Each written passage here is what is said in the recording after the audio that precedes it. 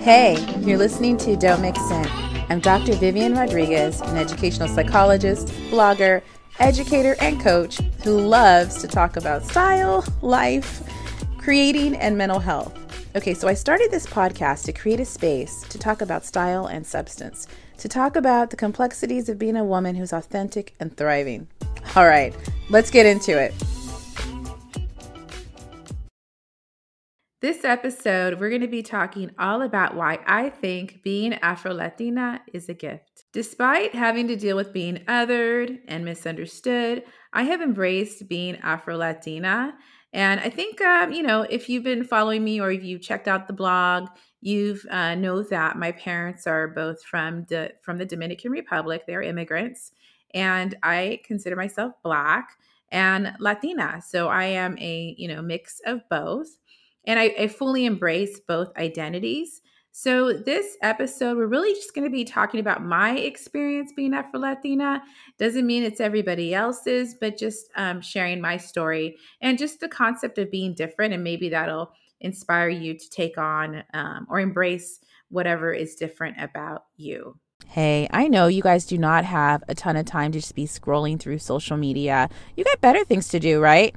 So that's why I revamped and relaunched my Fave Finds newsletter. And what I did is, it's kind of in case you missed it. So I scour through the internet to find some styles for midsize and curves. And I also add just some different podcast episodes or books that I'm into lately, just some good stuff for your email inbox. So go ahead and head over to the show notes for this episode to sign up for my Fave Finds. And don't worry, I'm not going to spam your email inbox. It'll be some good stuff. So you like Amazon, but you don't know what styles to get? Go ahead and check out my Amazon Live. I'm an A-list creator, which means I do a lot of lives and people like them. So go ahead and head over to the show notes for this episode to go and join the live. And don't forget to follow me on Amazon. And then keep in mind, as an Amazon associate, I do earn from qualified purchases, and all opinions are my own. And I'll see you guys around. So I have another episode where my sister and I talked about being Afro-Latina in Los Angeles and kind of just some of the, random situations or interactions we had as a result, just growing up in Los Angeles, because there's not a lot of Caribbean people. But this episode, I felt like I wanted to talk more about why I would not have it any other way, why I think that being a part of two communities has been one of my greatest assets. I feel like it is a gift because I just have a different perspective, and I just really appreciate being Afro-Latina. To be Afro-Latina is to find yourself in two worlds, right at the intersection of the Black and Latinx communities. So it's an opportunity to experience life through two distinct lenses. At the same time, both communities see me as a bit different. So sometimes, growing up, I didn't fit in either community. Despite the challenges associated with this, I think that being Afro-Latina is a gift. And I also think that, being different can be your greatest asset. So let's get into the reasons why. All right. So being different means the social norms don't apply to you. Let me explain. So not belonging with the rest of the crowd used to be something that bothered me. As a kid, I remember looking at my classmates because I grew up in an area that is mostly, I would say, it's Latinx, but like Mexican and maybe, and white. And so I didn't see a lot of Caribbean people, and I didn't grow up with a big, like African American community either. So I would remember, like, I can remember seeing my classmates or just kind of noticing how the image I saw in the mirror looked so different than what I was seeing around me. And I was really fixated on the idea of having someone look like me that, even showed up in my art. So I have my siblings and my family, like my immediate family, but we all look different too, right? So it would, my kind of desire to look like someone else showed up in my art. So it was around like fifth grade when I would like draw like a comic book series. This is like a thing. I would like create like a little comic book And it was based on twin sisters. So, like, having a twin in my head was like the answer to all my problems of being different. So, I made like, I want to say, like 5 or 6 issues of this comic book, and I would bring it to school and whatever. But anyway, so this all shifted in high school. When I got into high school, I kind of started to realize that being an outsider had its benefits. Okay, so let's talk about when things started to shift a bit for me. So, high school is when I started to lean into being different. I embraced being Afro Latina and being a party of one.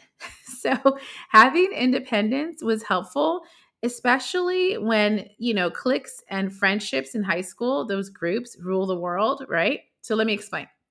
I didn't have to subscribe to any norms since I wasn't part of a clear and distinct racial and ethnic group. So I kind of could do my own thing, and I didn't have to answer to any like kind of group expectations. There weren't barriers attached to me that had to do with a specific group, right? So it was like open season socially for me. So, I could, for example, hang out with my friends who like hated school, like during nutrition or break, and then like at lunch, I could hang out with the kids who, like were in like to the debate club. I was just like kind of free to do as I pleased. The other thing was, being someone who's different also meant being underestimated, so I was able to set my own expectations because people kind of just didn't expect a whole lot. You're different. So I often felt like underestimated as growing up as an Afro Latina. And kind of dismissed, right? But there can be some advantages to that if you have the resources, right? You're able to set your own bar. Now, if you don't have the resources and you're being underestimated and dismissed, that's a problem because it's going to not, open doors for you. But anyway, that's a different conversation. That was just a disclaimer. So, since I could set my own bar, I didn't have to, similar to high school, I didn't have to like conform to any norms. I was able to kind of decide where the bar was for me. And, when you are underestimated, you also, I think, you understand how others feel who are dismissed. So for me, I think this helped me be a more effective educational psychologist because I have a greater compassion for students who are marginalized and families that are, often dismissed or, parents who are underestimated. I get it. I really get it and understand how they feel. And I can, kind of make adjustments and try to, support them. Also, being Afro Latina, being Black and Latina, I get both communities. So, I identify with the challenges, racism, stereotypes that both groups face. So, it's provided me with like a unique opportunity to be a bridge between the two communities. For example, so I understand how collectivism influences the norms of the Latinx community. And so, like, I have some of the terms I'm sharing here, you'll see in the show notes. You can, like, kind of click on them. So I don't take up time, like, explaining all of them. But I understand, like, that kind of real big influence of collectivism in the Latinx community.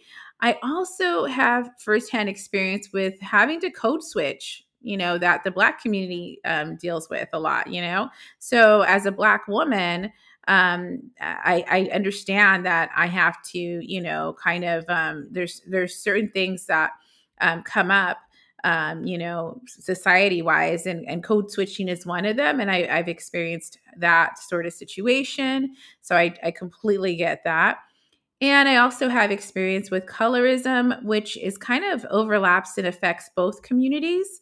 So, for instance, in the Latinx community, being Afro Latina, that wasn't a word I heard until I want to say the last, I don't know, maybe 20, 15 years.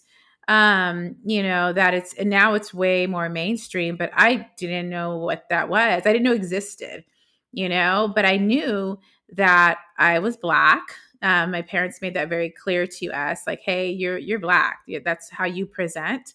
And I also, kind of noticed that when I'd watch anything in the media in, the Latinx community, there weren't people looking like me. so, so there's definitely colorism in the Latinx community. And I know there's there's some of that as well that kind of seeps into the Black community, having to be with lighter skin, darker skin, all of those things. So I completely get those kind of those concepts and have experienced it in different ways, which I think is pretty unique and gives me a different perspective than most. So, if you ask, like, why did I create this episode? Why am I talking about this? Because I feel like it's a kind of a way to talk about being different. So, most of my listeners and readers are not Afro Latina.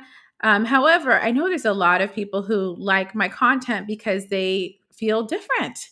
They've been othered, maybe for their size or age or temperament, appearance, whatever. So, I'm here to tell you that you can spin that into being, your superpower, and it could be something that could be a force for you, and you can kind of view it and reframe it in a different, way. So being different, it can be your secret sauce, right? It can be the positive force in your life. And so, like, to kind of sum it up, first, being different, you have the freedom to follow your own path versus group norms. Second, people won't see you coming because they underestimated you, right?